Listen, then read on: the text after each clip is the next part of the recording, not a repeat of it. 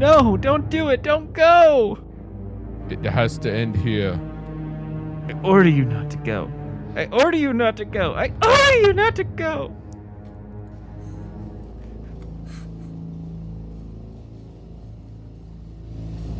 I know now why you podcast.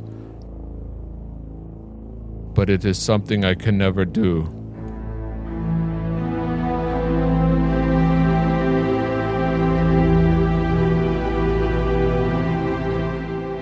Goodbye.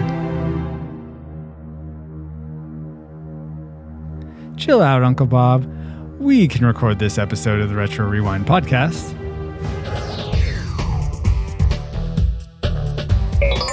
Retro Rewind podcast initialized. Mission identified Terminator 2, Judgment Day, 1991. Co-hosts online. Auditory analysis online. All systems nominal. Welcome to the Retro Rewind podcast, where we rewind back to movies and video games from 15 or more years ago so that we can let you know whether they're still worth revisiting today. You can find the show notes for this episode at retrorewindpodcast.com/90. There you can leave us a comment on the episode. You can find links to subscribe to the podcast and review us in iTunes and Stitcher Radio. And you can also find links to support us on Patreon and PayPal. Speaking of which, for this episode, our reflex capacitor was given a power rerouting capability provided by our patrons, Brian Keating, Two Dudes and an S, Deborah Powers, Jared Holzhauer, Chris Cowan, and our secret patron as well. Thank you all so much for your continued support. It's so helpful to help toward our funding our web hosting and media hosting. So thank you again. My name is Francisco Ruiz. I'm a dad, designer, and dig Dyson's decision to destroy Cyberdyne. And I predicted... Nice. But Cyberdyne doesn't begin with a D. There's a D in it. Leave me alone. Cyberdyne. Master Interrupter. And my prediction That's what I do. for Terminator 2 was a classic. And I'm joined, as always, by, you heard him already, my good friend, co-host, and T1000, maybe. I mean, how would I know? Paul, the Master Interrupter Powers. Hi, Paul. Hi, Francisco. Paul, my trivial question for you is thus. Production took sufficiently long enough that Edward Furlong, who played John Connor in T2, visibly aged during the shoot. He is clearly much younger in the desert, for instance, than in other scenes. His voice began to break and had to be pitched to one level in post-production. Paul, if you could permanently pitch your voice one level, would you go up or down? Down. Down. Okay. Oh, yeah. And Paul, what was your prediction for Terminator 2 Judgment Day? T2, classic day. Nice. All right. And we are joined once again. He's returning from Star Wars, the original trilogy episode, which you can go back and listen to if you want. It's really easy to get to. You just have to go back to retrorewindpodcast.com/79. I'd like to welcome back to the show, Travis Berg. Hi, Travis. Hi, Francisco. Hi, Paul. Thanks for having me. Absolutely. Thanks for coming back to the show. And can you please remind everyone what you do for a living and what your favorite movie genre is? I'm a chemical engineer, and my kind of guilty pleasure movie would be the horror genre. Okay, very nice. What's your favorite horror movie? I really like... Putting you on the spot. Yeah, man. The one where they're in Godzilla. space and... Jason X. No. Dang it. Obviously, it's Space Camp. one of my favorites. One of my favorite horror movies is Saw. Oh, okay. Oh, you like the torture. Is that in space? I don't know what you're talking about. Yeah, it's in a space of a room. You're going to edit that part differently. I am. I wasn't thinking that was It's a going live to. show. Oh, okay. Gotcha. Yeah, all zero. I can't remember what the other one was, where they're in space and they invent this Lost in Space. traveling technology where they actually accidentally like go to hell and That's bring Event Horizon. Yeah, Event Horizon. Okay. We mentioned that on the Star Wars episode. I know. I can't Yeah. believe you don't remember that. Yeah. It's been a weird week. No worries. But thanks for coming back to the show. And what was your prediction? Oh, let me give you your trivial question. I almost forgot. Ooh, okay.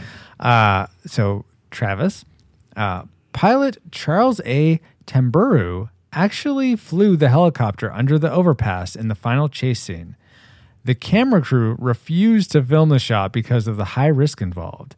James Cameron did the filming with the help of the camera car driver. Travis, what is the riskiest thing you have ever done? In high school, I had I still have a fast car, and I used to jump it. Oh my gosh, really? So that was a little Like probably Dukes of risky. Hazzard? Like not quite Dukes of Hazzard. Like it was the same car coming down as it was going in the air. But there's this one spot up on Windy City Road where if you hit it about 70 miles an hour, get maybe 1 second of airtime. Enough to be like, Nice. I'm in the air, but not enough time to realize how terrible of an idea that was and how lucky it was that nothing broke and I didn't die. Wow.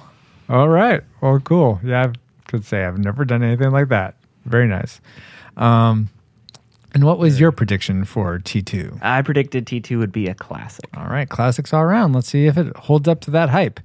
But Paul, will No problemo. you please enter our course for Alice for this episode? Negative. The T1000 will definitely try to acquire you there. He would? He would. No, it's like I would. I would. I think John Connor says, really? And he said, I would. But until he botched I that, would. can you not botch the course, though, Paul?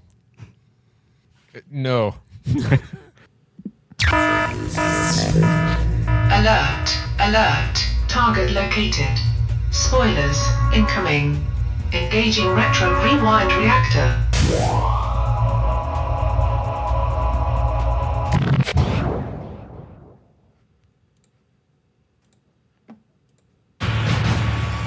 If you think you've seen it all, think again.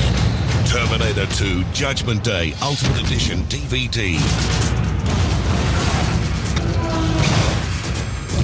Come with me if you want to live.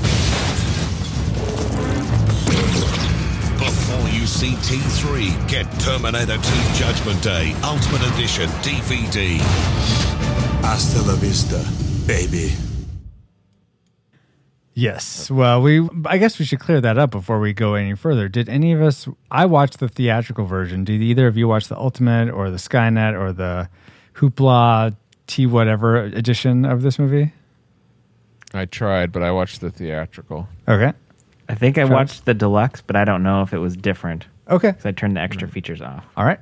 Well, I suppose if you start talking about how, the sheriff of Nineham's, which was actually his mother, or there was this council meeting or something like that, we'll know that you actually watched the special edition. Isn't that right, Robin Paul? Hood.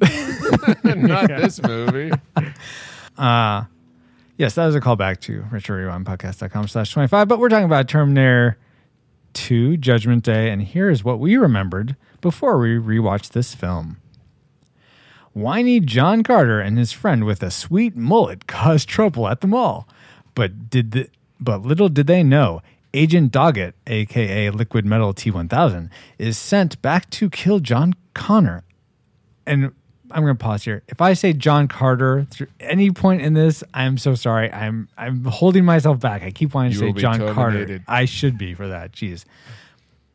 To kill John Connor as a young, voice-crackling teenager. Arnold returns as the T-800 as he is sent back by old John Connor to save and protect his young self from Agent Doggett. Young John Connor teaches Arnold to blend in by training the T-800 like a pet and not to kill. They bust out Sarah from a mental hospital and head to Mexico while they run away from shape-shifting Terminator and try to stop Skynet from being created by taking out the technology that would eventually lead to Skynet. So they convince Dyson to get them into Cyberdyne to steal the ARM circuit board. Also, there's a minigun. And then somehow they get to a metal foundry with a heated battle to melt the T-1000 and a cold-hearted, rough ending in the ultimate sacrifice. It's a big thumbs up from the T-800 as both Terminators are destroyed to prevent Skynet technology from being created. That a lot of that's right on. Yeah, I'm having trouble. I mean, Agent Doggett. I'll give it just for Agent Doggett, and I like hearing "blah." And that's a X-Files reference, right? Right. Okay. Yeah. He replaced Mulder for a while. Got it. No one can replace Mulder. He wasn't like Mulder, though. He was just no. That's why I said agent. Okay. Yeah. Because I think they've all appeared at the same time. A couple times. Got it. Alrighty, guys. Well, now it's time to start our round table, and we'll begin with Travis. Will you please give us one thing that you liked about Terminator 2: Judgment Day? One thing I really enjoyed, I think, was a lot of the effects and stunts seemed very real. They used real props or real puppets and actually did the stunts. And the CGI seemed pretty limited to the Metal Man, the T-1000. So it had a good. It still looked good though. Yeah, and I felt like the CG was utilized really well, and I feel like them not being able to do anything made them really like take special care. Okay, this shot really needs it, so let's make sure we can do this and make it look really good. Now it's just like, oh, we can do anything, so we'll just do it in post. I thought they gave a lot of care to where they used CG, and it looks.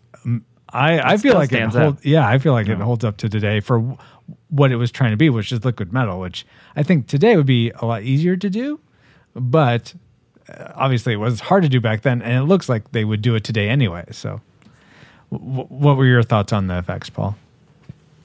Spectacular. The opening sequence when they go into the future, it is such an amazing difference from the first, having just watched the first movie, of how we reviewed that the special effects, it didn't really hold up, and especially in the future where it looked kind of robotic and kind of rigid, it seemed flawless, even compared to today's standards.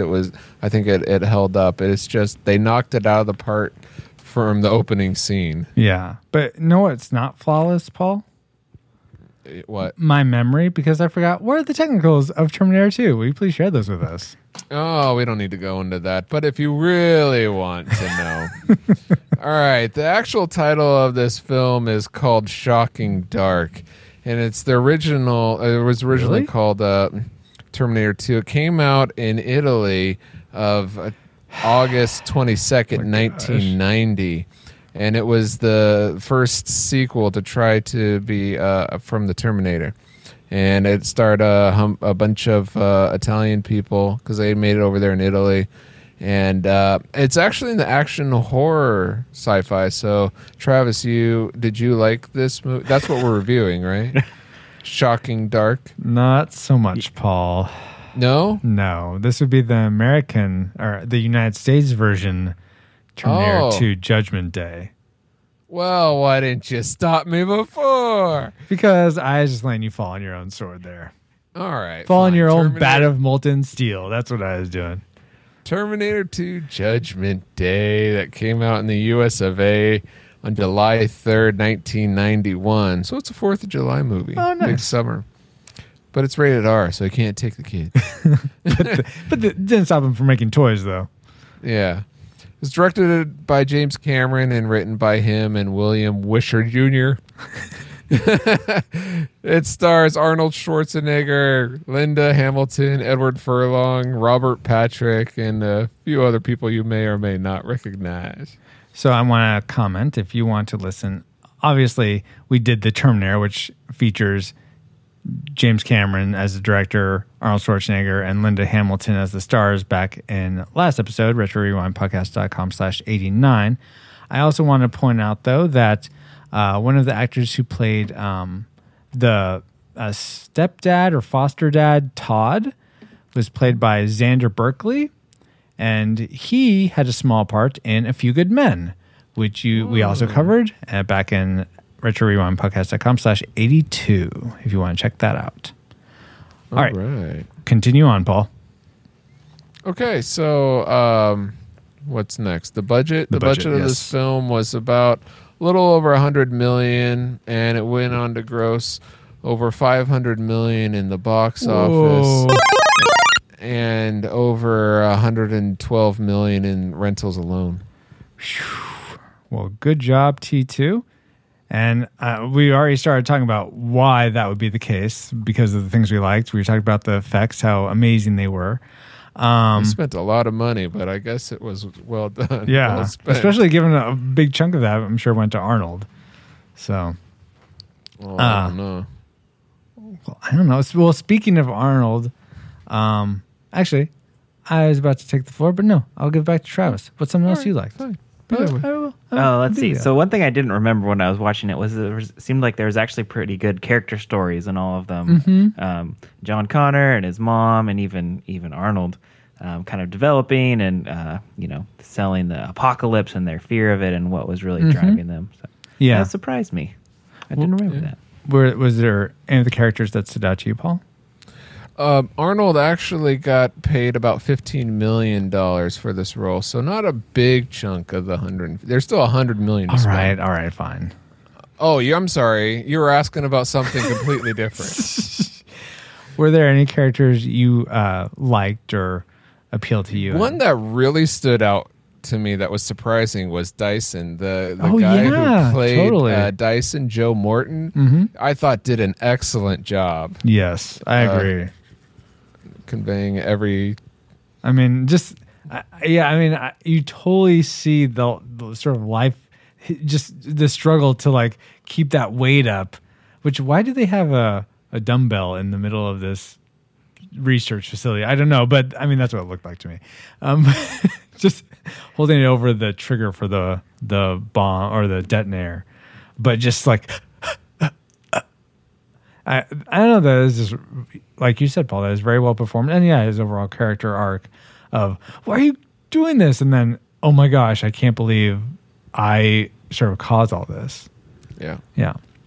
So so amongst the main characters, even the side characters, I thought had good attention to them. Do you feel like the actors themselves gave good performances? Yeah.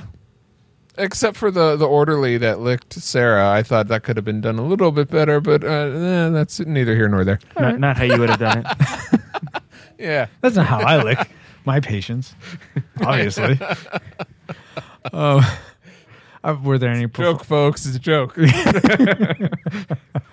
Were there any performances that you liked, particularly Travis? Linda Hamilton, I thought, was very standout, and just Yes. her fear when she saw the Terminator come back, and I know, just totally removed from anything else that was going on. Yeah, and like sort of going off. I mean, Paul just mentioned how we came off seeing the first movie just last episode. It struck me, and I don't think I caught on to this when I originally saw it, or even the last time I saw this, but just like how she went through so much to get rid of him, and all of a sudden he's back, and it's just like, how in the world am I supposed to face this mountain again? And so just that, so she totally performed that fear perfectly. I could totally see that.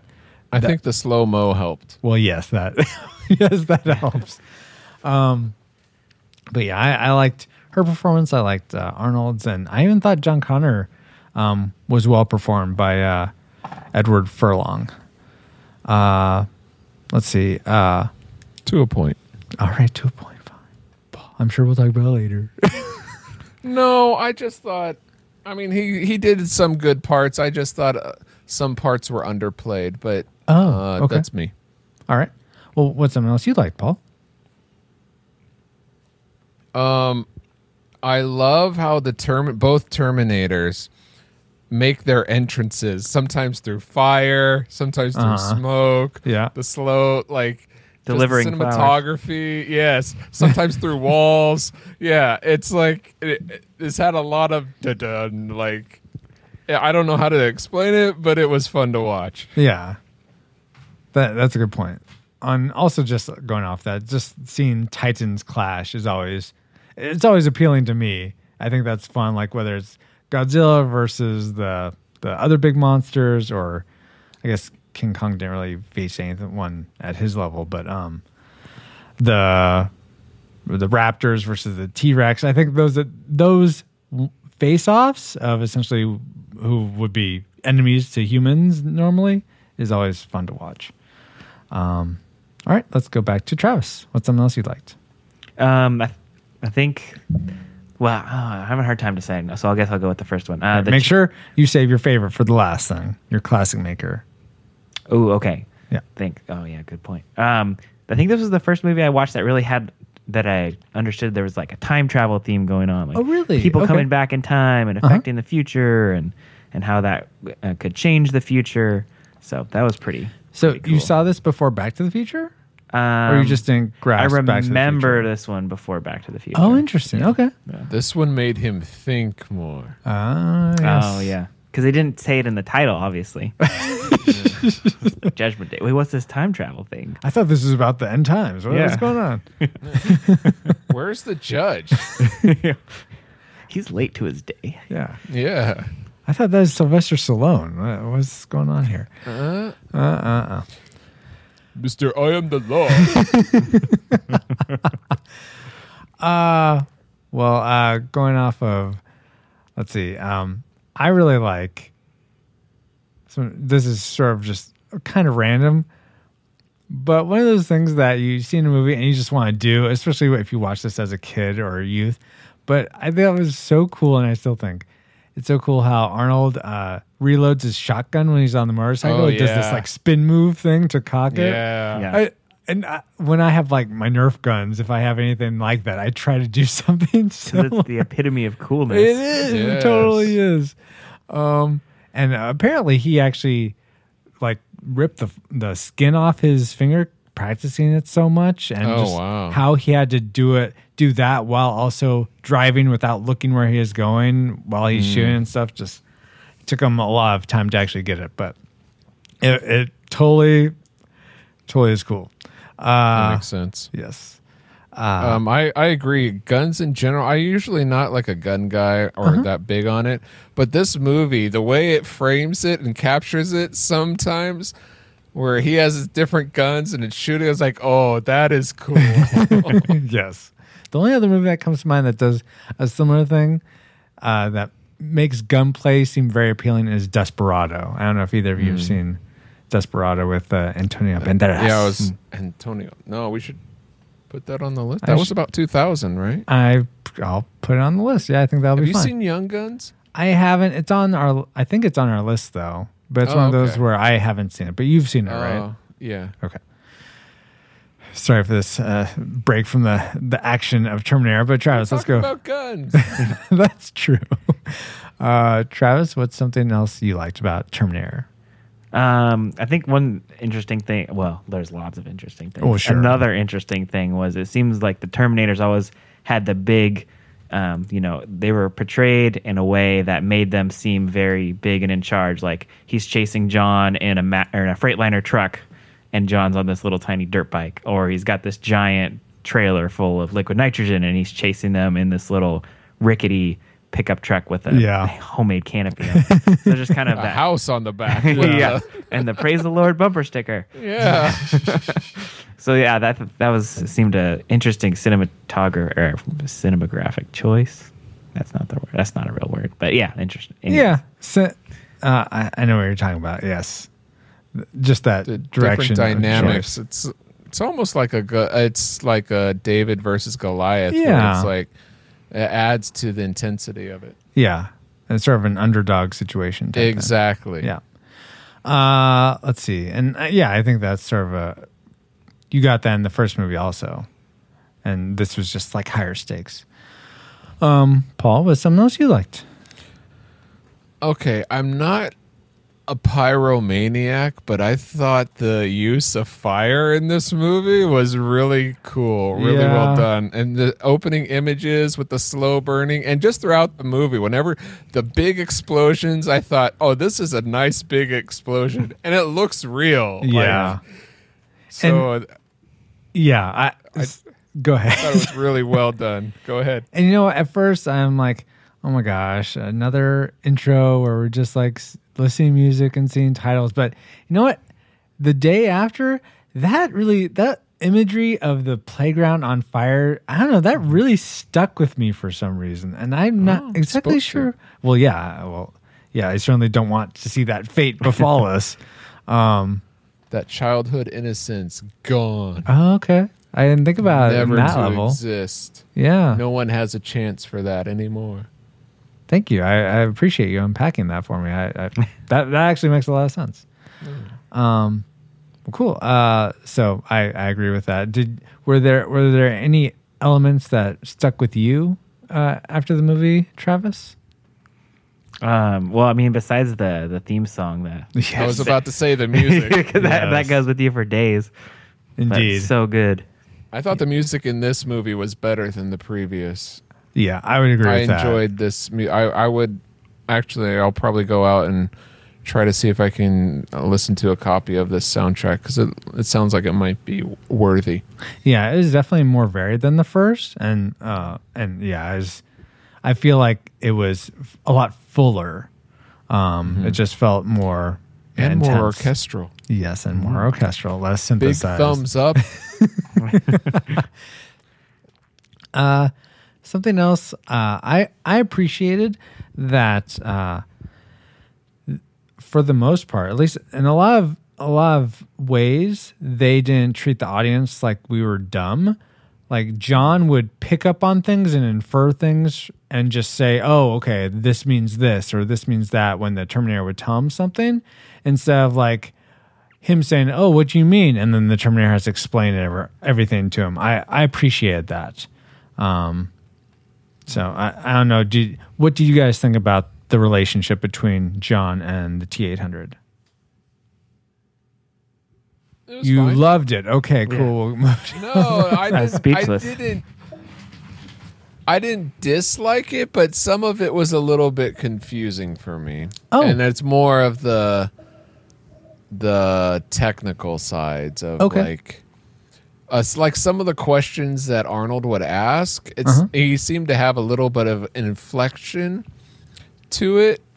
And I can't remember, like, for instance, well, if you go back to 1 hour and 20-minute mark right here, he ends his question with an up. And if he's a robot, why would he do that? But there were several moments like that. I was like, Arnold sounds more human and less robotic. And I was like, well, why is that? And that's maybe, that's John's influence. But that's a little more technical than a young boy would get to. You know what I mean?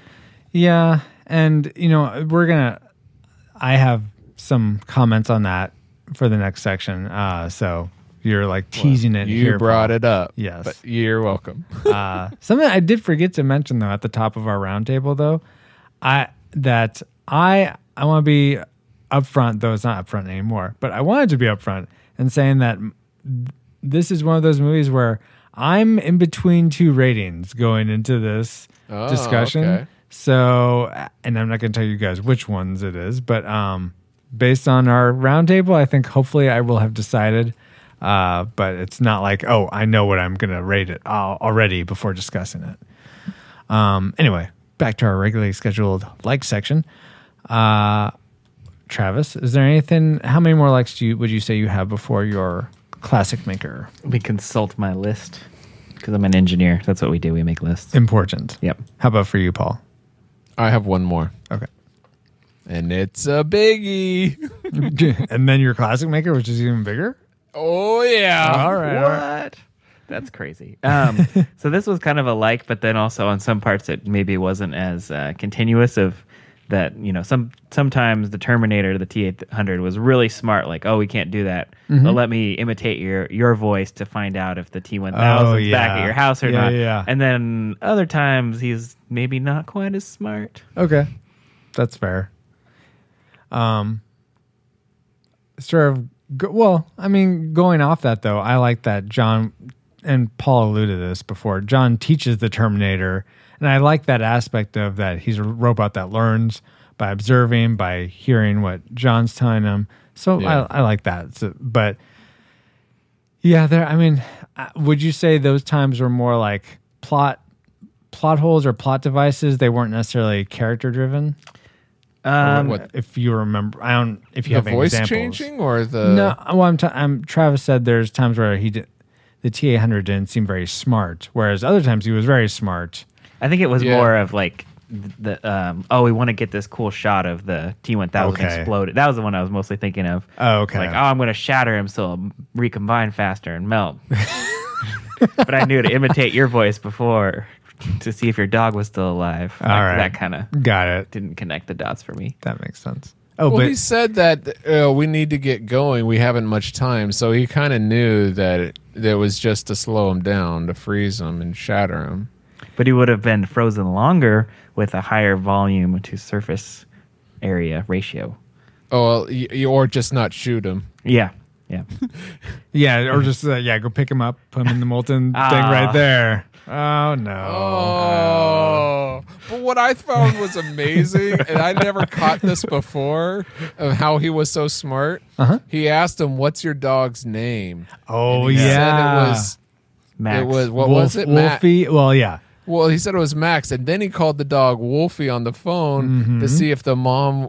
And the mom said Wolfie back, and I was like, well, that's the big clue that it's not the mother. Yeah, and it's like, I'd never caught on to that before. I'm like, so she called him Wolfie and he called him Wolfie. I understand. Because I think last time I saw this, for whatever reason, I just wasn't cognitively understanding the connection of, oh, this is a test.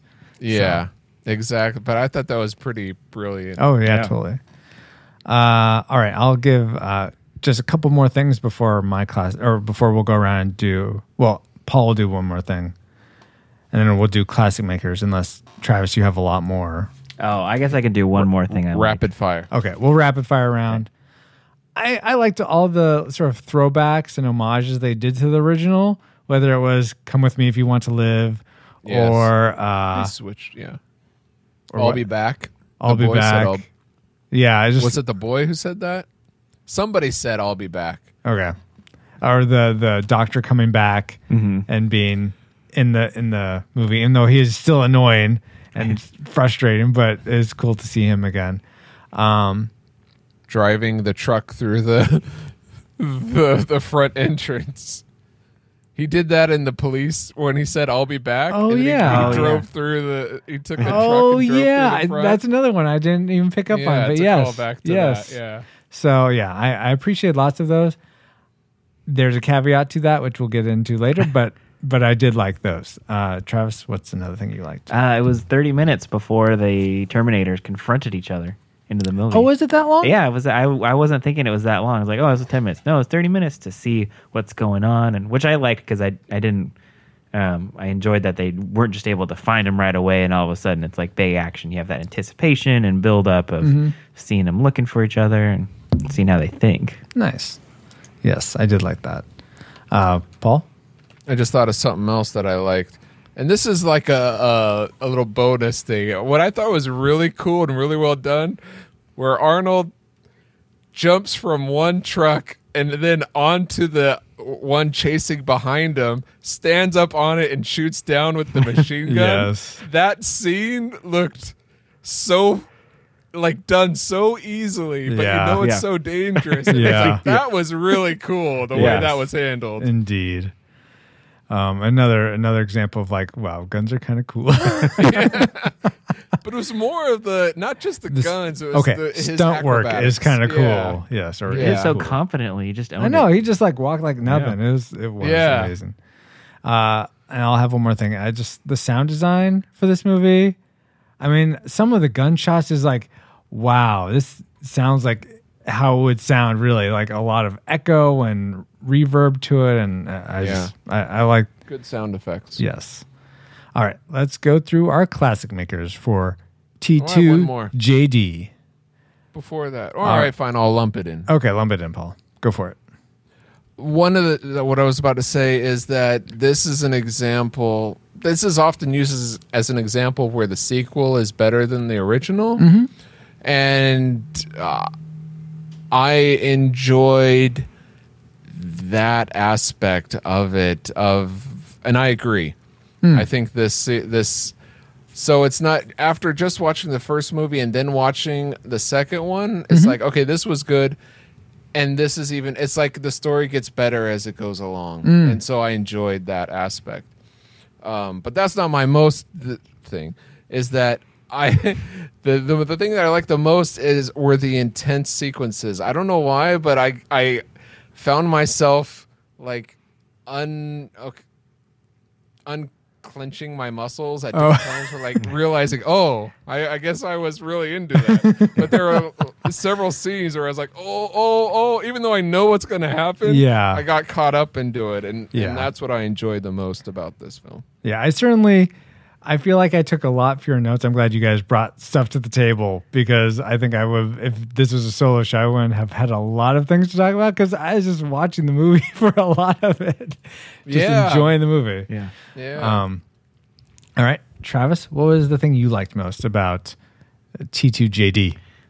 For me, I think this is kind of true of all the Terminator films, but the chase scene with the Freightliner when they're on the bikes in the canals and Arnold jumping off and actually like seeing, hey, that was a real stunt. Somebody jumped a Harley and landed in a canal. And just I was wondering, how did they do that? I was looking for wires and things. Even still, I didn't see the wires. Yeah, they did use wires for that, but even still with wires, that's still an amazing scene. Yes, indeed. So, and just the scale of the truck, hitting the burnout cars in the canal. Right. Yeah. That was the classic scale of this thing, or the trucks. They use giant trucks. They use big buildings with big. If they used miniatures for this, they did it perfectly, because I could not tell. It was great. Awesome. I would say for my classic maker is I did a lot more reflecting on this movie afterwards than I normally do, because I felt like there's just things to think about. And one of the things that occurred to me was that it seems to have this theme, or this deeper theme, of breaking free of the past so that you can have hope for the future. I think changing your fate. Well, and then the first one, I think it was actually like stepping into who you're being called to be. Like, Kyle Reese is telling Sarah, you are going to be this fighter and warrior, and you're going to raise John so that he can save humanity. And she's like, I'm not this warrior woman. I forget exactly what she says, but I'm not, this mother of the future. But then she steps into that. And as Paul so eloquently told us, she goes through that, what's it called? Press thing? Yeah, that press thing. What's that called? Hydraulic press? Yes. And is birthed out the other side, this mighty warrior, or at least this way tougher woman ready to handle the future. Anyway. Did you notice she pushed the same kind of button? I did notice that, yes. Okay. But in this one, it's almost like she's become that, but now she's so focused on, okay, so I have to do everything in my power to stop it from continuing, that she almost becomes this killer without realizing that there may be this other way, and sort of breaking free of this fate she feels locked into now. And even John breaking free of like feeling, obviously he has father issues, because all his, like, the Sarah's suitors like would beat him up or what have you, I think she alludes to, but the T-800 is this perfect father figure, and him having to come to grips with letting go of not being able to have the dad he wants, even though, there's a surrogate right there that he, for all intents and purposes, loves. But I'm sorry, guys, I'm totally going off on this, but I appreciate that there's a bit more to this movie than just like very cool action, which there certainly is a lot of that in spades. No, but what you're talking about is a very deep subject that's for a lot of people can relate to, and I think this movie did that really well, especially that one scene in the desert where she's explaining all that, and showing that this movie does a good job. Though I'm curious, I don't remember Kyle teaching her something about no fate but what you make. Do you remember that from the first movie, Paul?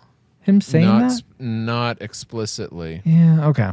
Because apparently that was the speech, and I remember him giving her the speech that John had her say, but I don't remember that being a part of it. And that speech is one of the main plot things in the in Terminator Genesis. Oh, really? Okay. Interesting. So you've seen Genesis as well then? Yes. Okay. And Travis has seen it. Apparently, I've only seen 3. I have not seen Salvation or Genesis. But you should have skipped 3 and saw those 2. Or watch the first half an hour of 3 and then. All right. Just until the big truck flips on itself, then you're done? Yeah. Okay. Chasing. All right, guys. So those are the things we liked and loved about Terminator 2.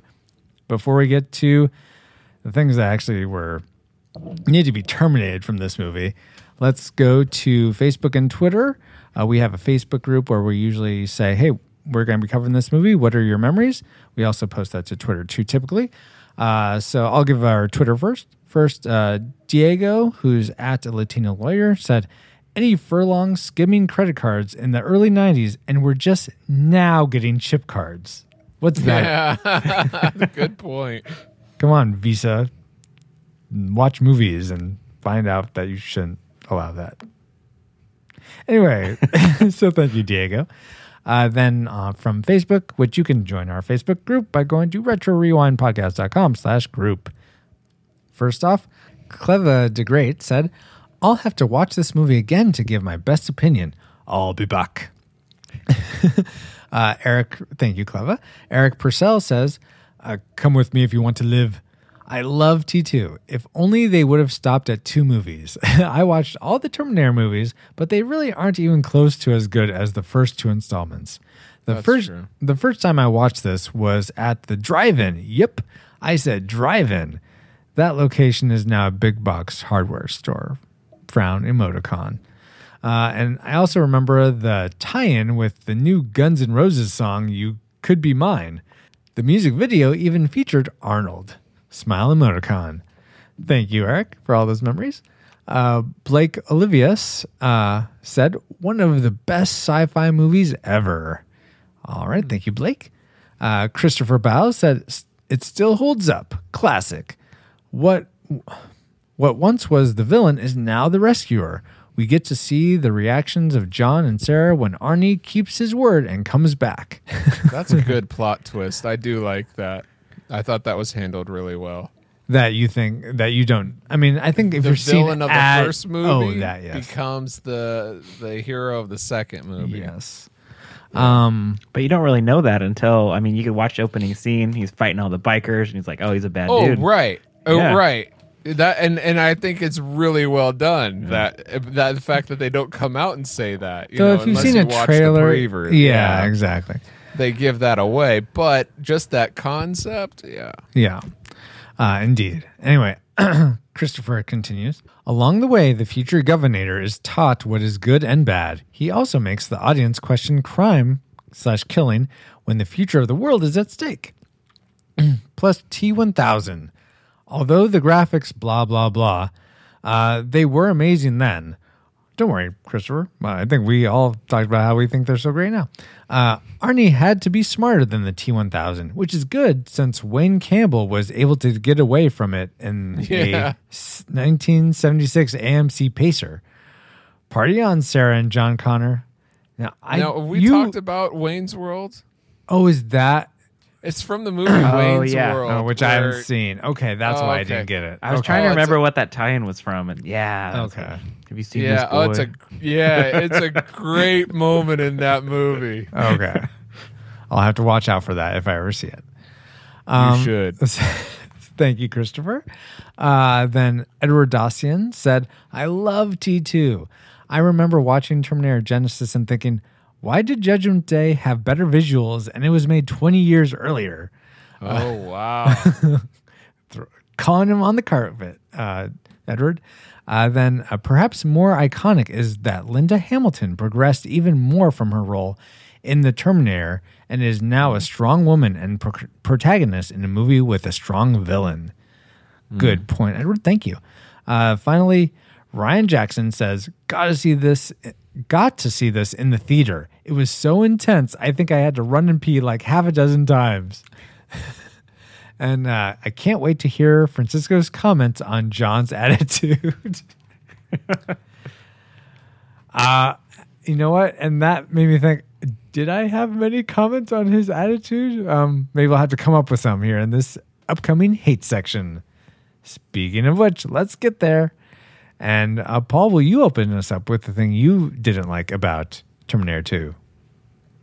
Okay, I said that the opening scene in the future was great special effects, except for the special effects of when people got shot in the back with fireworks are exploding out their back. The effects there, if you watch it, it's like sparklers are tied to their back. It's like, come on, you can do better than that. I don't really remember that. Do you remember that, Travis? Well, I've never seen someone be shot by a laser cannon. What I assume is laser. It could be a phase cannon. Not sure. But yeah, I could see that. A little heavy on the sparkly side. Did you feel like the lasers looked? You mentioned that you kind of like the lasers from the first one, Paul. Did you like them the same in this one? Yeah, I like the lasers. Yeah, okay. Just not the sparklers off the guy's back after being shot by All him. right. Well, you know what, Paul? Speaking of that, the beginning scene. So I like the special effects in this movie. We talked about that, I feel, ad nauseum in the like section. Oh, I'm so nauseated by it.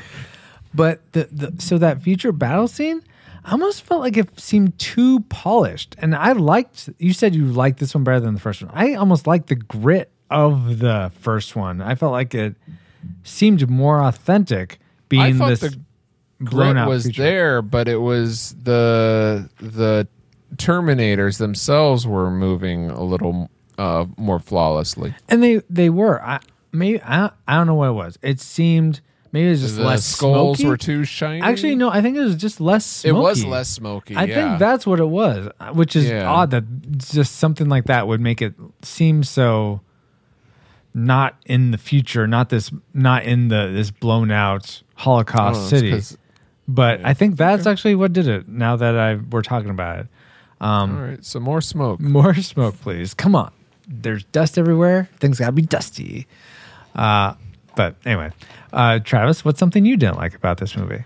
Some of the smaller details, like getting thrown through a wall, and there's no studs in the wall, that kind of thing, which is a pretty dumb thing to dislike. Oh, it's almost in every action movie. You know, Aren't there some walls that are just like? I'm sorry. I'm gonna interrupt you. Studs in the wall. What? So when the studs? T-1000, so the boards. When the T-1000 and Arnold first meet in the mall hallways, they're fighting back and forth, throwing each other. And I think Arnold then gets thrown through a wall, but it just looked like it was this giant, it obviously was a breakaway wall so the guy could fly through it because it's hard to throw people through walls. But because he flew through the through the studs. No, it was right? just drywall. Studs are I know, but the studs are on the. They're on 2-foot centers. Yeah, only houses. 2 feet, not in the mall. Same. No, then well. People run through those all the time. Apparently. Well, that's true. Really? What? No. In the movie universe, people go through walls a lot. Haven't you seen what is it? Last Action Hero? A long time ago. Okay. We should add that. That's what Last Action Hero, and what was the other one that we talked about? True Young Lies. Guns? No, it was before that. It had something to do with guns, I feel. Desperado? Oh, Desperado. Okay, let me start that. While I'm doing that, Paul, what's something else you didn't like? Okay. Bad to the Bone is a fun little music, but I'm I bored think with it's you, been Paul. overplayed, and it just comes across cheesy now. Maybe it was funny back then, and it wasn't so much like what we think of it as now, because everybody's done that. Maybe like, that was kind the of, first time that was done. Maybe. I doubt it, because I remember movies like Problem Child had it, and a lot of other Major Pain later on had it. but yeah, maybe it wasn't as played out by then. But even now, it's like you have grade A, I don't know, qualities about this movie, and then you throw this one song in there that's And you know what? I don't even feel like it's a factor of being overused. I almost feel like it's too campy for this movie, especially for an introduction of the I mean, even though we don't know he's the hero, maybe it's just to sort of let you give an indicator that he's not such a bad guy. But I feel like that just steals any suspense from it. So I feel like that's a poor choice. It would have been better to have orchestral music over that. Yeah, or even some other, maybe an instrumental version of a song, like just a popular song around that time. Not Bad to the Bone, but something else. You don't want to pull people out, though, because anytime you put a song in there, a popular song, it's going to date it. That's a good point. There's kind of other parts in that, though, too, like different various like corny lines that Arnold and John had together that did kind of give it that more like kind of campy, little too corny, maybe trying to make the movie a little bit too light. Yeah, about calling them names and things like chill out. Yeah. Indeed. Well, yeah, but I figured, that's because he's still a child almost. Yeah. Yeah, good point. I mean, that's the types of things a child would teach. Yeah. First, let's teach all the cuss words. Travis, what did you think? Did you think Bad to the Bone fit, or no, it didn't? I don't know. I mean, I think at the time, I just watched it today, actually. Oh. Is that against the rules? No, that's fine. Okay. As long as you watched it before this. Okay, yeah, I did do that. You're not watching it now, right? No. Okay, then that's fine. Yeah. I mean, in the time, it kind of fit, but yeah, thinking about more of the seriousness of it, it kind of did feel out of place. Mm-hmm. Yes. Yeah. I'm glad we're all in agreement. We'll go back. You want to know what? What? You want to know a fun little tidbit? What? You know the kid with the mullet hair? He's from Salute Your Shorts. Not only that. Oh, is he in something else? But he provided the voice of Montana Max in Tiny Toons. Really? Yes. You don't see that? I had no idea either. Wow. Were you just looking up his IMDb or something? Yeah, because I thought he was the kid in Big, but he's not. That's the other guy. That's Tom Hanks. No.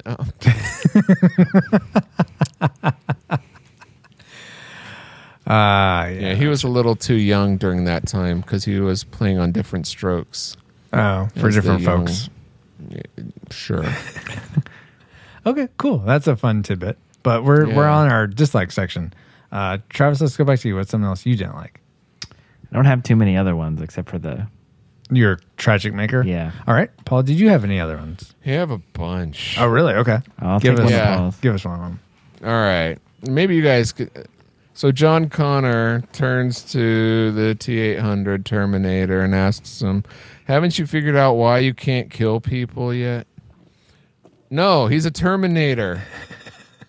I still don't know why he's stopping them from killing people. They're on a mission to save the future. I honestly feel like that's to show... I mean, they set up John to be this kid that doesn't care about his step-parents, that hates his mom. I think that's actually to show that he still has innocence and that he doesn't want to see people hurt, really. But why not? They never showed why. I don't understand. In fact, I don't... Here, I'm going to go on a limb, and I'll be the person that said, yeah, I said it. Okay, why does Linda Hamilton's character stop shooting the Dyson guy? She's there. The whole point is to go there and kill him. And then when she sees him, yeah, I understand. Okay, maybe she doesn't want to kill him in front of his family, So, you have them turn their heads and kill. But then all of a sudden she grows a heart and says, oh, I shouldn't kill you. Well, why not? If you don't kill him now, then the future's going to happen. Why at that moment do you lose perspective? Here's why, Paul. Hebrews 8:10. That's why. Now I have to Google that. That's what she was repeating in her head. That's why she stopped. Hebrews 8:10. Hebrews 8:10. I know I saw that somewhere. No, that's it's essentially saying that God wrote the law on our hearts. I think there's a better verse to essentially say that we have all morale. We all have this sense of morality and innately know that killing, unless something's wrong with your head, innately know that killing is not okay. Yet it happens all the time. I'm not saying it doesn't. Wars. This is a war, Peacock. Okay. You cannot break an omelet. You cannot make an omelet without breaking an egg. Any cook will tell you that. Yeah. Well, she also But look what happened to the cook. Why are you pointing at me? What were you gonna say? Oh, but Travis? Sarah was also very against the Terminator because all he does is kill people. We should destroy him now. He can't change. And I thought, at least in that scene, that she was realizing like she was becoming that she was losing her grasp on humanity, exactly, and just killing people because that would accomplish the mission. No, Exactly. she's on a mission. Yeah, You have But to. at what cost, Paul? At what cost? At $3 billion, I'd say at least any Okay, you had a fewer number for than that. $1 billion is more than acceptable. Okay, Paul.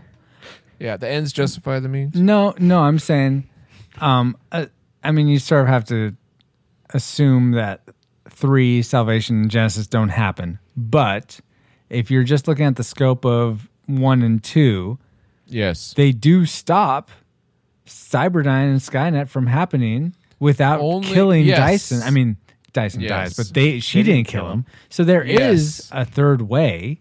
Yes, but why would she? That's not what stopped her from killing him. She didn't go, oh, whoa, wait. You have access in there, right? Okay, I'm not going to kill you. We're just going to go in there and we're going to blow everything up. No, she had like a heart or whatever.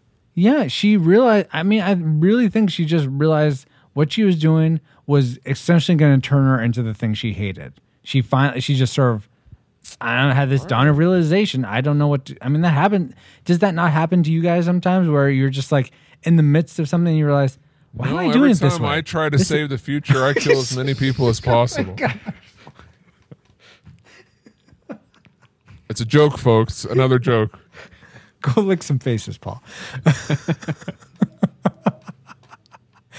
No, but seriously, it threw me for a loop because everything has been Why about, is your okay, voice gotta stop, so gotta stop. low right now? Oh no. No, it's just like, it really threw me for a loop because. Anyway, let's continue. But okay. All right. So that threw you for a loop. All right. That's. Yeah. I understand. I mean, I understand why they made that choice, but I guess. No, I don't really understand why it threw you so much. Oh, darn it, because that's my tragic make. Oh, really? Just that it- didn't make sense with her character, essentially, is what you're saying? Like, the way her that character is point- moving? That. Yeah, because everything has been progressing up to that point, and then I understand like being it when you face something. It's one thing to understand it cognitively, but when you're in the act of actually doing it, I find it hard to believe that she's never killed anyone when she has those layers, those underground tunnels of weapons hidden, and the many guys that she's been with, that have all been like arms dealers and things like that. All right. Well, okay. I think we'll agree to disagree about that, Paul. That That's fine. Maybe my heart will grow 3 sizes one day. maybe. Let's see. And so, Travis, you didn't have any other things other than your tragic maker. I have a couple more things I'll try to go through quickly. I felt like this movie was almost one chase scene too many. I disagree, but go for it. like in the first one, we talked about how it seemed like they needed to clip some from several scenes. Like overall, the movie was too long. I didn't feel like this movie was necessarily too long, though. Must confess, I feel like it was just the mood or something. But when I originally tried watching this, I did fall asleep for one moment right before he shot him, and when he is liquid nitrogened, if that's a verb, frozen, and he shot him. I fell asleep for like one moment right before that, because I was just tired. Did you get to hear Arnold say "chill"? I don't think I did. Did you? Oh, No, yeah, I missed it. But I went back and rewatched that through the end, and I'm like, why wasn't I watching this now when I'm way more engaged and this is so much more enjoyable? Anyway, but I did feel like overall there just seemed like too many chase scenes, or just one more chasing less would have been fine. I think maybe if they took out that one when they're running away from him outside of the mental institution, like fine, run through the parking lot. But once they get outside, I feel like that's just too much. Then one other thing which you guys will probably disagree with is I feel like I like the callbacks from the original, but I felt like there were several of the bigger set pieces that just felt like repeats. Like what? Like the end chase scene where he's shooting the grenade launcher at the truck and it's not stopping the truck, just like when Reese was throwing the pipe bombs in the original and it was doing nothing to the original Terminator on the motorcycle. This one did damage to the truck. He had one and it blew like the grill and everything away. Then he tried to do another and that's when it fell out. But it didn't stop him at all. No, but it could have if he got another one. Well, but it was still the same. It was the same predicament of you're throwing these bombs essentially, and it's not really stopping it from happening. I disagree, but I can see what you're saying. Oh, but let me guess the other one. They both wind up at a factory being chased by Terminator at the end. Yes, that was another thing that is like, why is this? I mean, it's not the same type of factory, obviously, but it did seem. That's how you destroy Terminators. You have to be in a factory. Apparently, hopefully, you have to return the One Ring to Mount Doom. I mean, there's no way about it. You have to flush the alien, the xenomorphs, into space. I mean, it's back to whence it came. Okay. Maybe the next one will be in like a Fruit by the Foot factory where they just wrap them up. Jerry, my weakness. How did you know? Oh my! It comes up my gears. Oh my gosh! All right, so those were the things I didn't like. So let's go around and do our tragic makers, or the things we hated most about Terminator 2: Judgment Day. Let's begin with Travis. All right, so my tragic maker was in the factory. Arnold's real smart, and then he's frozen. And then I think actually he says, "Hasta la vista, baby," and then shoots him, and the T-1000 shatters into a bunch of pieces. But thinking about it a little more, it kind of felt like that was more of a cinematic choice or cinematic-driven choice versus a storyline-driven choice like that. Indeed. When they're at the office building with the minigun, that seemed more of like just a cinematic effects choice versus driving the story. Both well done. Visually. Oh yeah, absolutely spectacular to watch and super fun, but just kind of maybe making it less of that story and character driven believability. Yeah, and actually that reminded me of something that we alluded to before, at least something Paul and I didn't like, and maybe this will be your tragic maker, Paul. So if it is, go ahead and take it away. All right. But it seemed like, all right, these are robots, and yet like it seems like Arnold, the T-800, has learned a bunch of emotions and knows when to say he's sorry and like he's upset that he's making John sad at the end. And I mean, I think that's kind of fine. Time out. Okay. And this is something that I just remembered about from the first movie. Is that I was about to bring up the first movie. Go ahead. The robots said that the Terminators, they took on human characteristics so much that they could actually infiltrate the bases. So learning emotions, or at least learning to fake it, is probably part of their protocol. However, Kyle also says to Sarah, because she wants to get away, he says something to the effect of, they don't feel pain and they don't feel pity. They just will not stop. And but they're programmed to emulate that when trying to infiltrate. Okay, so you don't think it's anything genuine necessarily at the end with John. He's just sort of mimicking what his protocols are saying he should do. Yes. Oh. Okay, all right. I guess I'll buy that for 100, Alex. Or should I say for a T-800, Alex. I got a T-800. All right. So that wasn't my tragic maker. That is just one other thing I recalled. But let's see. My tragic maker is kind of weak, so I'll give the last one to you, Paul. So I'll go ahead with mine. Honestly, and this is You're so embarrassed you can't even say it. A little bit that this is my tragic maker. I just feel like there's way too much cussing in this movie. Like overboard cussing, S words, F words. Just I mean, and actually this movie Speaking to that, Paul, the whole idea of earning it. I think after this movie, I started trying to process through that a bit more. I feel like when someone is trying to punctuate an emotion, that feels a little less gratuitous in terms of using profanity. The whole scene where John's like, oh, he's attacking me, and he gets those beefcakes to come over and help him, and then he turns on him and says, "Dip ass, you're calling me a dip ass?" I felt like all that cussing right there could have been changed to something else, like turd stain or something, just something else. No, he's a kid, and kids. Okay, do. Fine, but no one swears more than a junior higher. Actually, so that's another thing. Isn't he like 10 in this? No, he's above that. Okay, hold on. First movie 84. She is pregnant at the end of that movie. This movie is 91. So really, if anything, he's like 8. Oh, good point.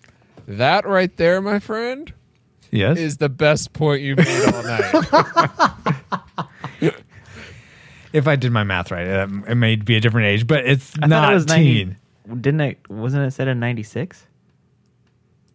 Oh, that would actually make a little bit more sense. Because I thought he was like 12. You know what?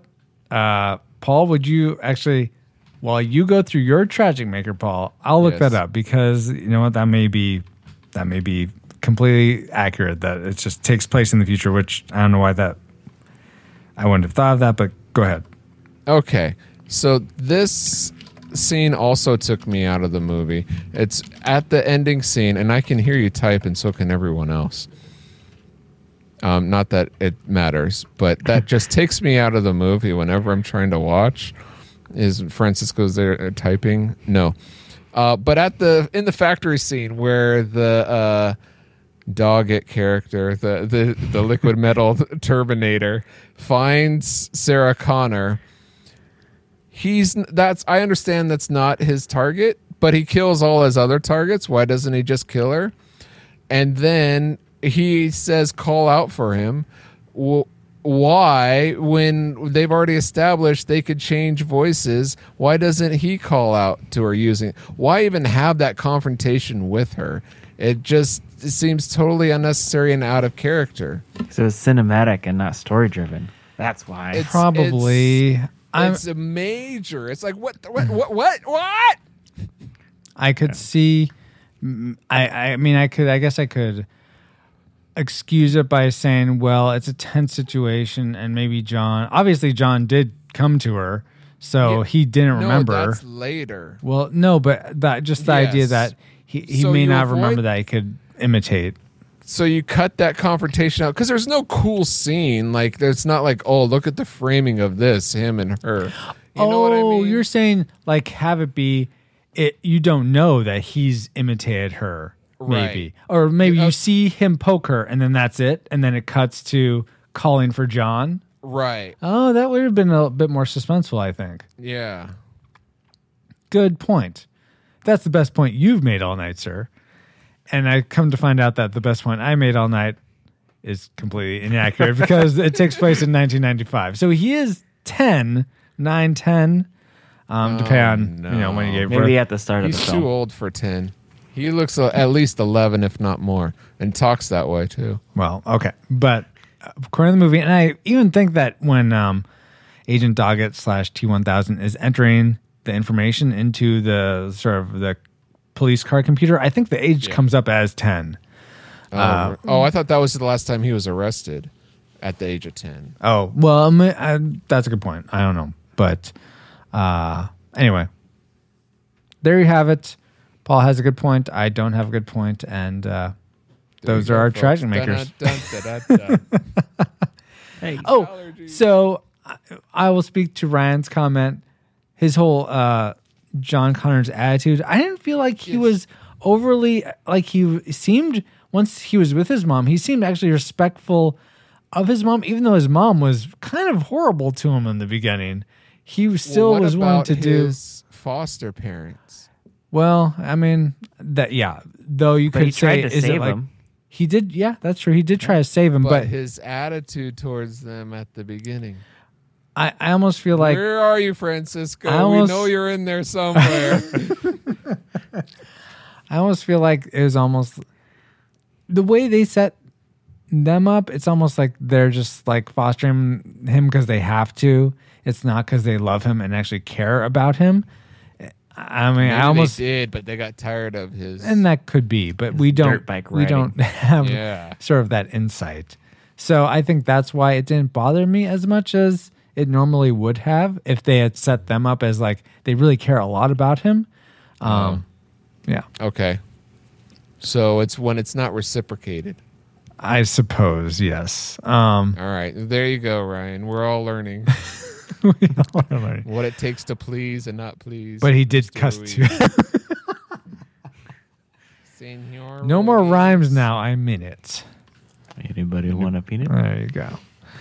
Set him up and you knock him down. All right, guys. So that's seriously, you have peanuts? Our roundtable discussion. Now we've entered all our target information into the firing computer. Alice, do you have a firing solution for us? Terminated. Firing solution complete. Rating salvo at the ready. On your mark. All right. Do we rate Terminator 2: Judgment Day a classic? We'd recommend anyone go out and watch this, whether you've seen it before or not. A nostalgic movie, we'd only recommend you rewatch this if you've seen it before. Or a tragic, we'd recommend no one see this movie. Even if you've seen it before, just leave it in your memories. You're better off doing that than watching it again. All right, let's start with our guest, as is our custom. Travis, how do you rate Terminator 2? Definitely a classic for me. But why? Because it's awesome. Why do you cry? Yeah, mic drop. Yeah, just the action, the chase scenes, the storyline, the time travel, the great gun shooting scenes, or gunplay, I should say. Yeah, it's just fantastic. All right, classic from Travis. Paul, how do you rate this movie? I rate Terminator 2: Judgment Day a classic. A classic. I think anyone of the appropriate age, as this is rated R as deemed by society. So anyone who is a fan of the series, I think would like this movie. If you've never seen any of the Terminator ones, I'd actually recommend watching the first one first, and then watching this one. Watch them in order if you want to. But I think it holds up to, like I said before, I think it holds up to the first one and surpasses it. Both in action, story, character development, special effects. So here's you don't know? Here's my thing though, guys. I almost feel like I'm so torn because this is such a better movie than the first one, but so much of this is similar to the first one. I'm almost like, do you even need the first one? But you really do, to set up who these characters are and what their motivations are. So it's almost like I'm watching the same movie twice, but I'm not really. So this is a classic.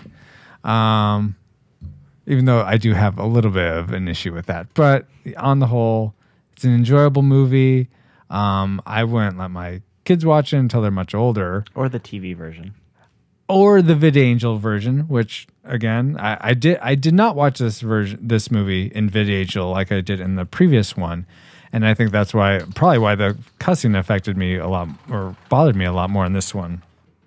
But I remember there being more language in the first one than the second one. I feel like it was probably on par, about the same.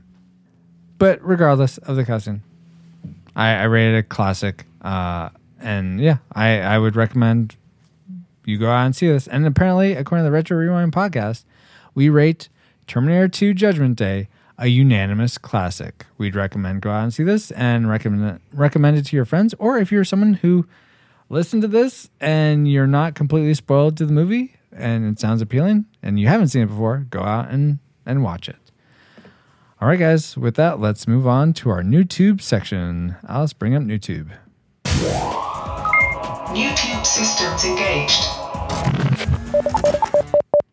All right, what's new on our tubes? Whether it's a new movie, a new TV show, a new book, a new, I don't know. Thing. Well, I always new try Terminator a machine. new Terminator machine. The T2 million. Yes. Wow. What's new on our tubes? Let's start with Travis. So last Friday, finally got to watch Captain America: Civil War. Oh, wait. Oh, Civil War is your new tube? Yeah. Why? Paul, what's your new tube? Yeah, it's Civil War 2. It's really cool when all they right. fight. Civil War for me too. So I think that's going to make this a a mini review. Yes, you're getting essentially 2 retro rewinds for the price of 1, but this is a fast forward review for Civil War Judgment Day. Captain America Judgment Day. Just when you thought there wasn't any more action, the Avengers universe meets Terminator. So let's try keep things quick. We'll just do 2 things you liked, and then your classic maker for Captain America, and then 2 things you didn't like, and then your tragic maker for Captain America: Civil War, and then we'll do a review. Even though we can't really rate classic, nostalgic, tragic because it hasn't been out long enough, but we'll do our best. Spoilers incoming. Spoilers incoming. Let's see. I think I'll go ahead and start since you guys are kind of on the spot. I mean, I'm on the spot too. I didn't know this was coming. I really enjoyed. I think this is a lot of people. Lots of people are talking about this movie on podcasts that I listen to. So I'll just get it out of the way. The airport scene, so fun. That's my classic maker. Okay, well, fine. So that's your classic maker. Okay, what's something else you liked, Paul? Spider-Man. Spider-Man? I thought it was Spider-Man was fun. good? Yeah. I thought they did a good job. He's, cracking the jokes, but also like a fanboy. Mm-hmm. Is excited. So, Yeah, that was get him, interesting Spidey. too. With like Ant-Man, being pretty in awe, like, oh my gosh, it's Captain America. Like, Yes. well, you're Yeah. a hero too, but Yeah, it's almost like, wow. That's my second thing that I liked. So there's my 3 things. It was Spider-Man, Ant-Man, and the airport scene. All right. Also, by the end, I liked what's his name, the Black Panther. At first, I was like, I don't know if I'm gonna like him. And all throughout the movie, I was like, I don't know. But then by the end, I was like, yeah, I like him. I definitely want to go see his own movie. Yeah. Nice. What's another thing you like, Travis? let's see. I don't want to give my classic maker away. It seemed like a more character story driven superhero movie, which I feel like the Captain America movies in general have been that way. Yeah, absolutely. And just for me at least, it makes it a lot more enjoyable and it feels more immersive versus like how many tie-ins can we do and like some of the other previous movies. Age of Ultron may have felt like to some people named Travis. No, I totally agree. With a major character as Ultron, that should have been set up and took a long. There's a lot more you can do with that, and I thought it ended way too quickly for the Ultron character. But the villain in this is such a minor character. I mean, he's not like superpowers and everything, but he is able. This guy deserves his own movie by himself because he's able to take and manipulate certain scenarios. I think it's good for a movie where like a villain like Ultron would take several movies, you know. So I agree with the character development in that. Yeah, regard. and going off the character development, I suppose I think they did a really honest and well thought out job of how they were going to essentially pit Captain America and Iron Man against each other. Like both of them felt like they had good reasons for why they chose to be for or against the Sokovia Accords, and whether they are going to fall in line with that or not. It wasn't. So I think sometimes when movies do like the good guys against each other. Of course, nothing's coming to the top of my head. But Batman versus Superman. I haven't seen Batman versus Superman, so I don't know. It seems like it's sort of this lame reason, like almost like it's a misunderstanding. Like that's why you're against one another, as opposed to an actual like philosophical clash, which I think is a lot more real. What were you going to say, Paul? Spoiler alert, in the comic books, it's almost I know Captain always- America's Hydra or something, whatever. No. Whenever heroes fight each other, it's like over 90% of the time it's because of a misunderstanding. Oh, really? Yeah. And they fight against each other a lot, like comparatively. Yeah. Well, I'm glad they didn't use that for this movie. Yeah. So good on them.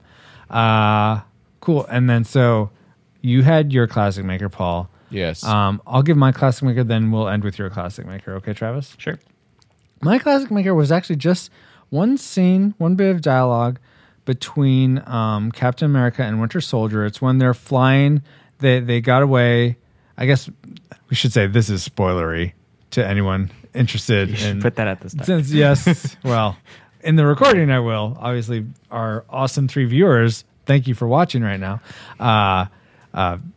Hopefully you've seen Civil War because we're spoiling some things.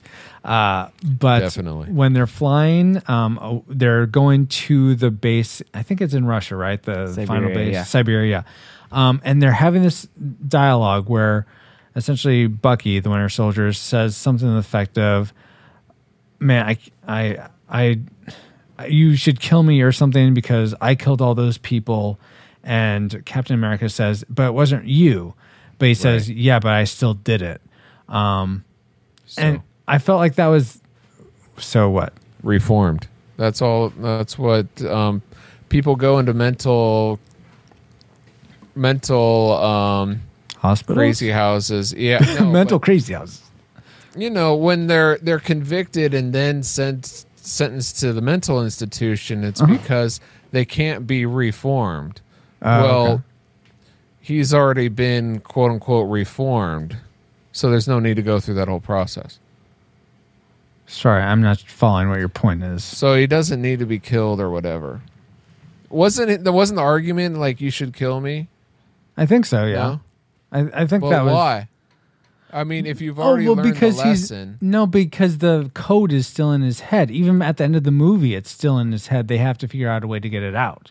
So someone else could come along and still turn him on to kill so whoever. then you have to get like a hypnotherapist to undo it. Okay, but that's the point is that he isn't reformed, like you're saying. He still has that issue. And what I loved about that scene was I felt like, and this is me looking at it with my theological lenses. So if you don't believe in, Here comes Theo. then totally fine.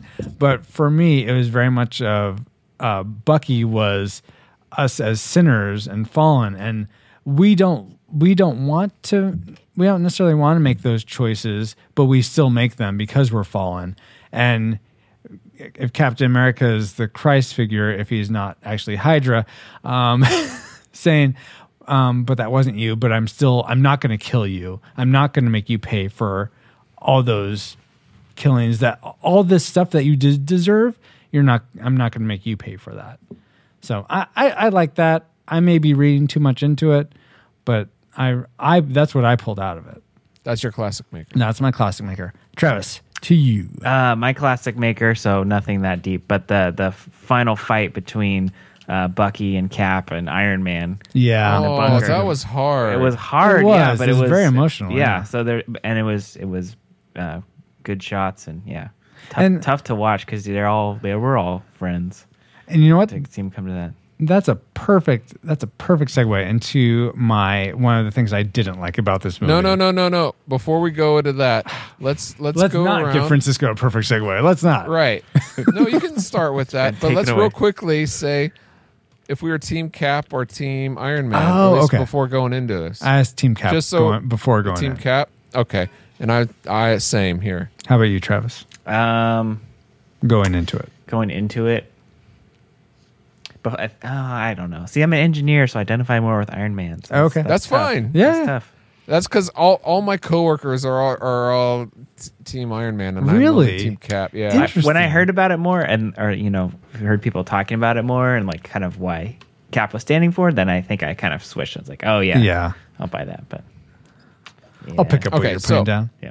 Now, Francisco, Now. segue into.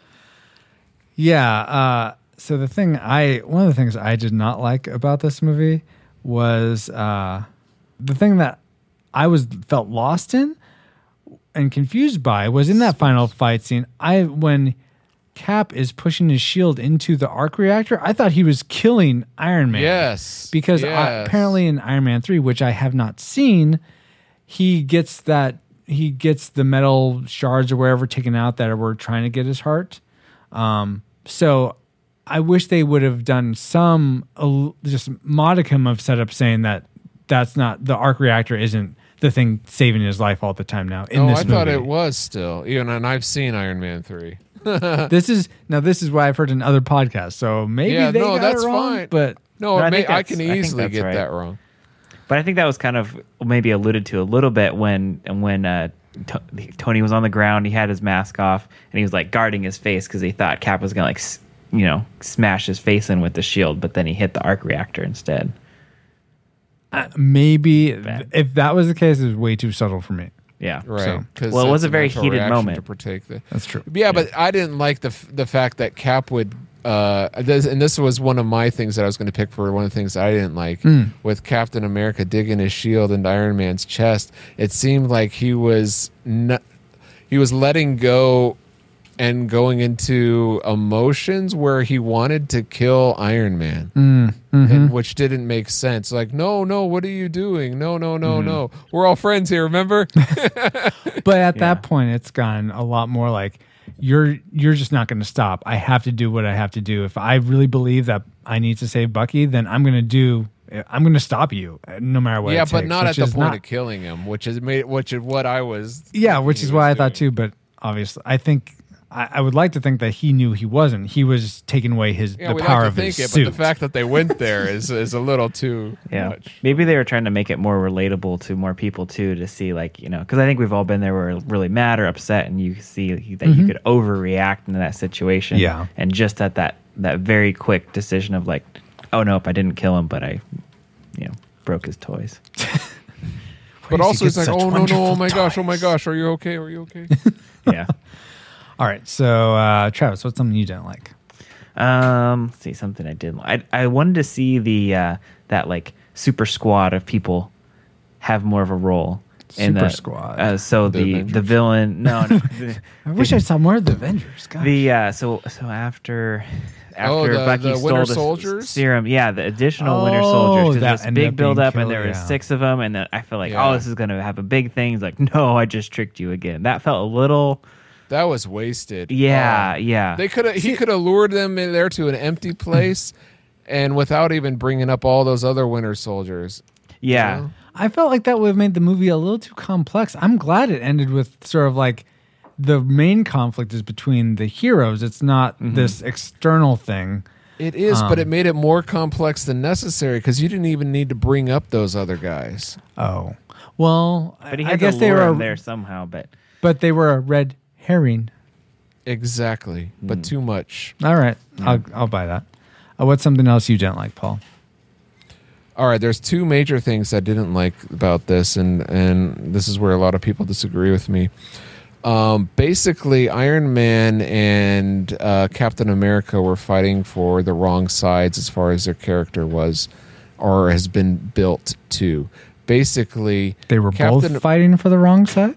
Yes, because Captain America is all about structure. He's military trained. He's all about doing what if the government says something, you do it. Is all about following the rules. At least that's what he's been brought up to. He's the Boy Scout known for doing good, right? So he's the rule follower.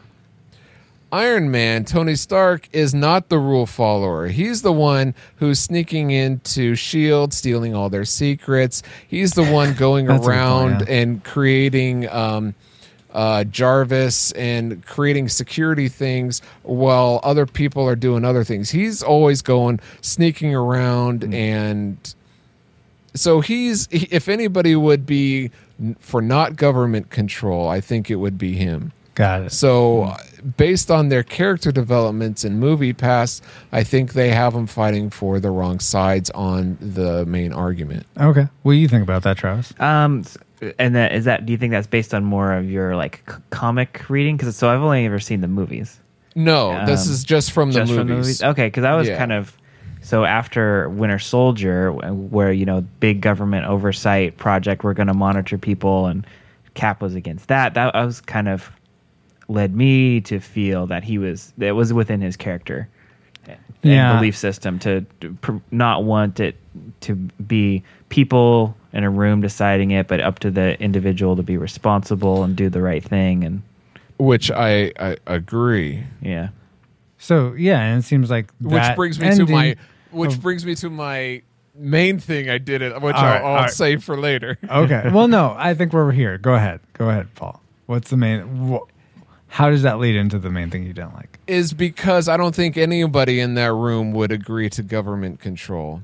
And it's because they're like, okay, look at what you guys did in New York. Yeah, but if they didn't show up in New York would be gone. Oh, look what you did in Sokovia. Well, if they didn't show up in Sokovia would be gone. It's like you're blaming the people. It's like, oh, my son died in this. Yeah, well, look how many other sons lived because of us. Mm-hmm. It's like, no, that argument would never hold water, especially in any military, in any government that's running. I understand the government wanting to control the heroes. Mm-hmm. Yeah.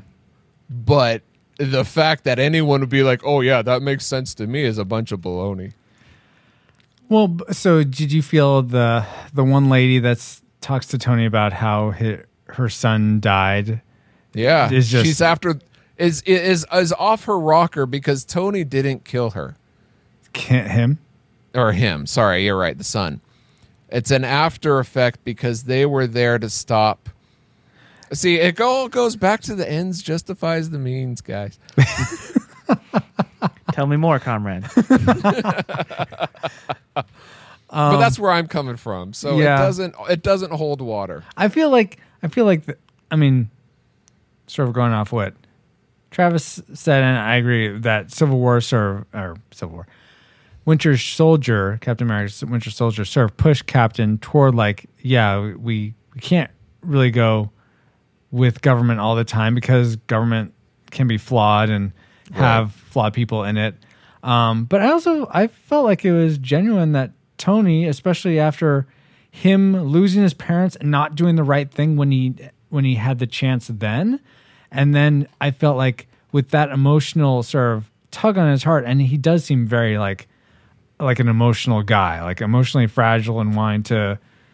That's the other thing. Tony's never been emotional except in Iron Man 3. When you watch Iron Man 1, I feel like he was in 2. I remember him being barely. Too. Okay, but he's not the Iron Man we all fell in love with. He was like, I'm going to go in there and rock in and take care of business. And in Ultron he is. I know. He's become, I don't know. I just don't like where they've taken. Anyway, a little too much, maybe.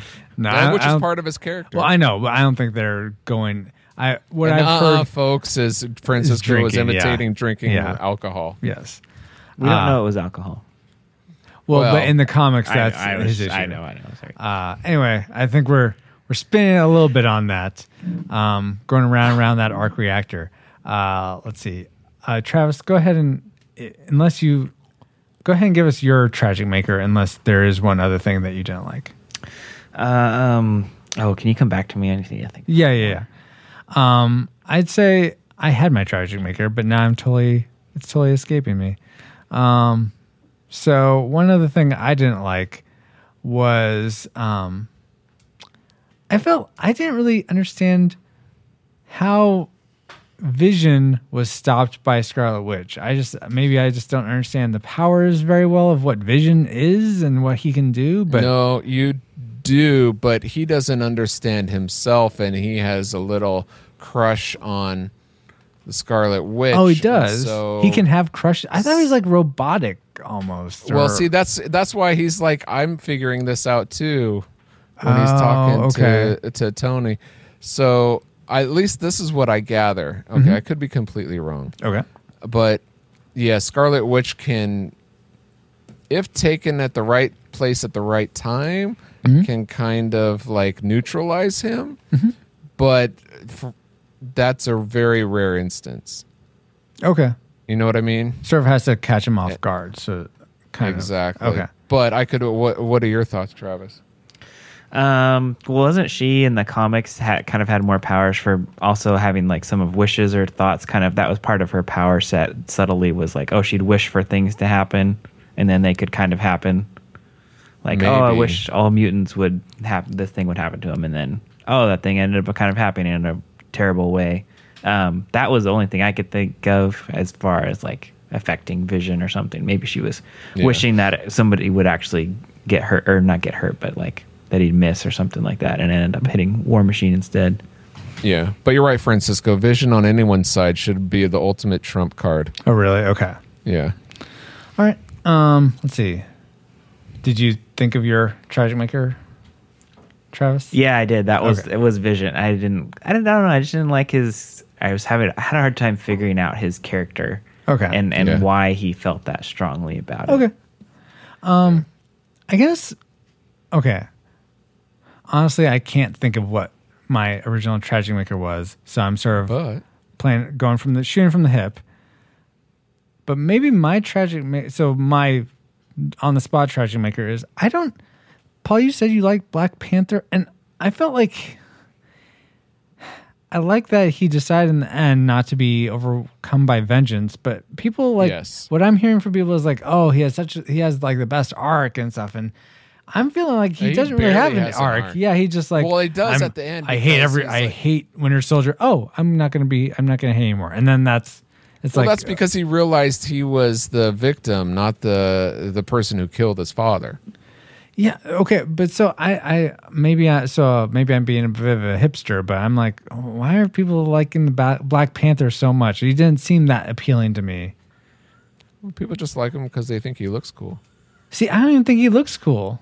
Doesn't look like Batman? No. Okay. Then not to me. His necklace was built into his suit of armor. You saw that, right? Whoop-de-doo. So, but his suit of armor was made of vibranium, right? That's why he is able to scratch Captain Shield. Okay. Yeah. I thought and the bullets deflect. The bullets deflect? Yeah, where they shot, like the helicopter shot him. Mm-hmm. Okay. Yeah. Cool. Yeah. All right, guys. Let's do a quick. Here we go. Again, comments from the Peanut Gallery. Could you please explain to me what being a bit of a hipster means and why it's being used in this context?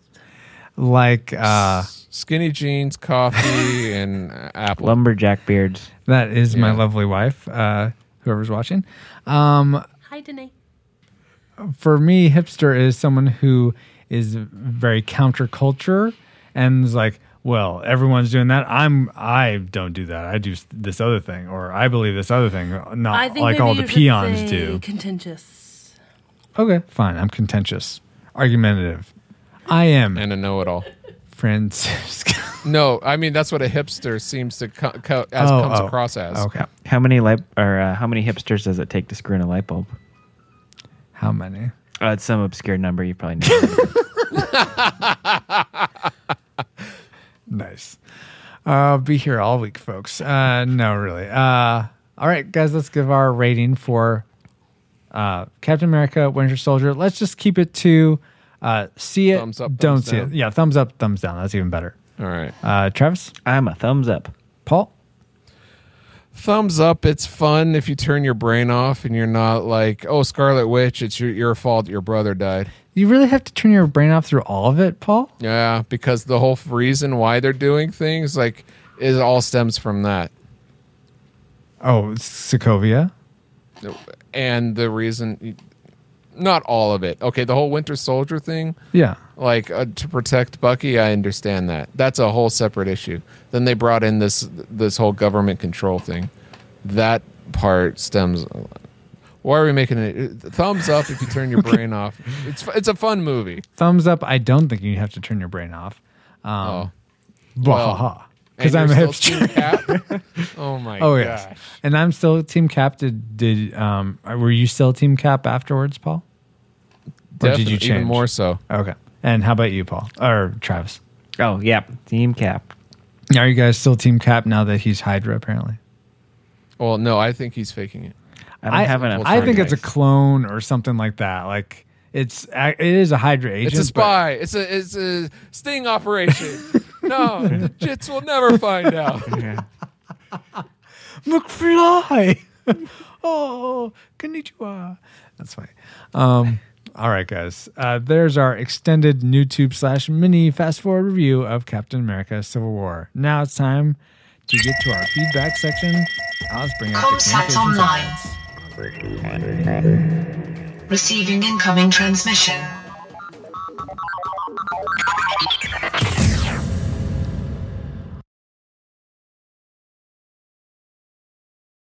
All right. First off, we have some feedback from Twitter. Rachel tweeted us saying, could you add All Dogs Go to Heaven and Space Camp to your never-ending movie list? And indeed we did. Those are now available for you to vote. And I'll be talking more about that in a second here once I get through this feedback. But thank you, Rachel, just for ordered those Space Camp on DVD, so suggestions. I can watch it. Okay, nice. Then Marcus Lynn 25 said, check out my friend Paul's awesome retro podcast. #movies, #filmmaking, #film producers, #retro, #Terminator. So thank you so much, Marcus. I think it's Lineker. Is that his name, Paul? Lineker, sure. Okay. Marcus, Hey, what's up, buddy? We need to hang sometime soon. It's been a while. I forgot how to pronounce your last name. That's when you know. Yes. Yeah. But thank you, Marcus. And then Diego, who's at a Latino lawyer, said, this is in reference to our whole, if you've been listening to the podcast for a while, you know that Paul and I make a concerted effort to distinguish United Statesian versus American, because American is 2 continents, is not very specific. So Diego said, true story. Grandpa came to USA from Honduras. A lady says, welcome to America. And his response was, I never knew I left it. Or I never knew I left. So good on him for calling, sort of subtly calling her out to, we've been in America this whole time. Educating the Exact. hipsters. One beard at a time. Yeah. So thank you for feedback on Twitter. If you want to follow us on Twitter, we are at Retro Rewind Cast. No pod, just cast. Then on Facebook, I got actually a personal message from our friend of the show, Ryan Jackson. But he said I could go ahead and share this. He said, just wanted to write you a note and tell you that the last several weeks have been very busy and very frustrating for me, and I've spent most of my audio time listening to classes and different things for college work. And today I was just kind of tired and at the end of my rope, and I needed something fun to listen to. And I clicked on my podcast, and when I saw that the episode was What About Bob, it put a smile on my face. You guys did that. Thanks a bunch. Well, we did that because you did that. How do they do that? Well, thank you, Ryan. I'm glad you... By voting. Okay. I know. Thanks, I was Ryan. just trying to say thank you, and then I was going to go into that. Jeez, Paul. All right.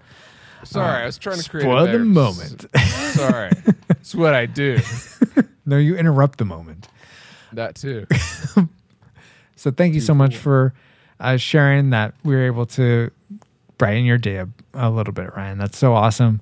A big reason why we do this podcast. Baby steps to smiling. Dr. Marvin, you cured me. If you want to listen to What About Bob, it's some episode. Go search it out. Obviously, hopefully you can hear my feelings about that movie through my inflection. Anyway, as Paul was mentioning, yes, Ryan and all of you get to vote on the movies we cover on this podcast. How do you do that? Or how do I do that, you might ask? Well, go to retrorewindpodcast.com/cast-your-vote. That's all one word. And I'll redirect you to movie-vote. If you ever want to just type in retrorewindpodcast.com/movie-vote, that's probably a faster way to type it. But we will, after our next episode, Paul will tell you the next episode, but then we'll probably do a game episode. Then we will lock in the next 5 movies we will cover, which you voted on. And if we were to stop voting today, and I tell you, I've been checking these, and it has been pretty contentious. Lots of movement going on. But right now, as we're recording, the top 5 movies are Adventures in Babysitting, at the number 1 spot, followed by Ferris Bueller's Day Off, then The Truman Show, then The Breakfast Club, and Predator is number 5. Yeah, throughout this week, Another Arnold movie. In the Army Now has been in like number 2, and Boy Who Can Fly has been up there. Sneakers was in the top 5 at one point. So yeah, lots of movement. The Brat Pack has stayed in the top 5 pretty consistently, but the other spots have shifted. So it'll be interesting to see in a few weeks if it's still these 5. But go vote. If you can vote on as many of the movies as you like, but you only get 1 vote up or down for each one. With that, if you'd like to leave us feedback, like Ryan did, like Rachel, Marcus, or Diego did, you can do it on this episode. Again, retrorewindpodcast.com/90. At the bottom of the page is a comment section. Or you can go join our Facebook group or like us on or follow us on Twitter. Lots of different ways. Or you can even go to our own contact page, retrorewindpodcast.com/contact. Now that I've gotten all that out of the way, and before we get to Nav Point Omega, Paul, take it away. Negative. The T1000's highest probability for success now will be to copy Sarah Connor and to wait for you to make contact with her. Really? Typically. But that's what I would do. Copied is terminated. Negative. She's not a mission priority. Just following the lines. What? Next time we will be going back to the year 1996 for The Rock. I will smash his people's elbow and replace it with Sean Connery and that scrawny guy that makes these weird faces in all these movies like Snake Eyes. Nicolas Cage. Yeah, him too. You can find the Retro Rewind podcast on thejunkies.com or retrorewindpodcast.com or anywhere else on the web. Just Google it. That was theretrojunkies.com, not thejunkies.com. That's a different website. Oh, sorry. It's fine, Arnold. And what if we want to find you? Me, Paul Powers. You can find me at actuallypauljpowers.com where I have all my social media links and, other stuff. Not very much other stuff. Well, thank you, Paul. Thank you for being an awesome co-host, an awesome friend. So happy that I get to do this show with you every other week. It's a fun time for me. It's great. So thank you for being a part of that. And yes, you're welcome. Thank you. I was expecting a little bit of reciprocation. I'm listening. So thanks, Paul. And I want to say another thank you to Travis Burke for coming back to the show. It is awesome having you. Where can people, our listeners, find you online if they'd like to? And do you have anything you'd like to promote? You can find me on the Facebook. It's pretty new, but check me out there. Facebook.com. I recently migrated from MySpace. Okay. Yeah. Sorry, Tom. Wow. Something new. Yeah. No, that's pretty much it. Okay. Well, thank you so much, Francis. Travis. Oh, yeah, sorry. Thank you, Travis, as well. Thanks for having me. It's always a blast. Awesome. What were you going to say, Paul? I was trying to find the line where he said, "Oh, thank you," and all that, and I was trying, and I couldn't find it, but now I found it. It was like, "My mission is to protect you. 35 years from now, you reprogram me to protect you here in this time." It was play off anyway. Wah, wah, wah. All right. You can find me, Francisco, on Twitter. I'm at FXRUIZX. Though if you really want to interact with me on Twitter, use Retro Rewind Cast handle. And I'd like to promote my services as a web and graphic designer. Check out my portfolio at fxrdesign.com. Thank you so much for listening. I hope and pray that this episode brightens your day, brings you a bit of joy, and that you share it with your friends. And thank you to all of you who subscribe to the podcast, support us on Patreon or PayPal, or just share this podcast with your friends. It's really awesome that you're listening and contributing and sharing these old movies with us.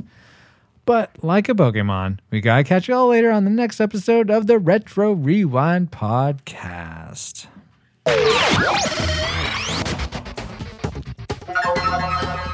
Retro Rewind mission complete. Proceed to nav point Omega and return to base.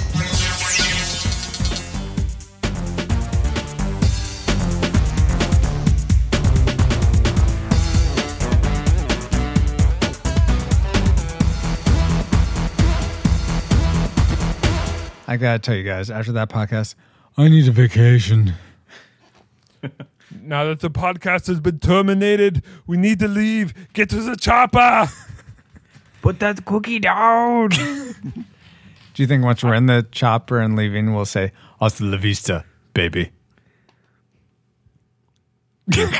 Cricket. Why would we say that? Oh, one viewer. We have a viewer. Who's the viewer? It doesn't say. Oh. Viewer, feel free to leave us a Q&A right now while we're getting Paul back. I think you can hit that on the hang. Oh, they went away. It was too interactive for them. They saw me. I gotta get out of here.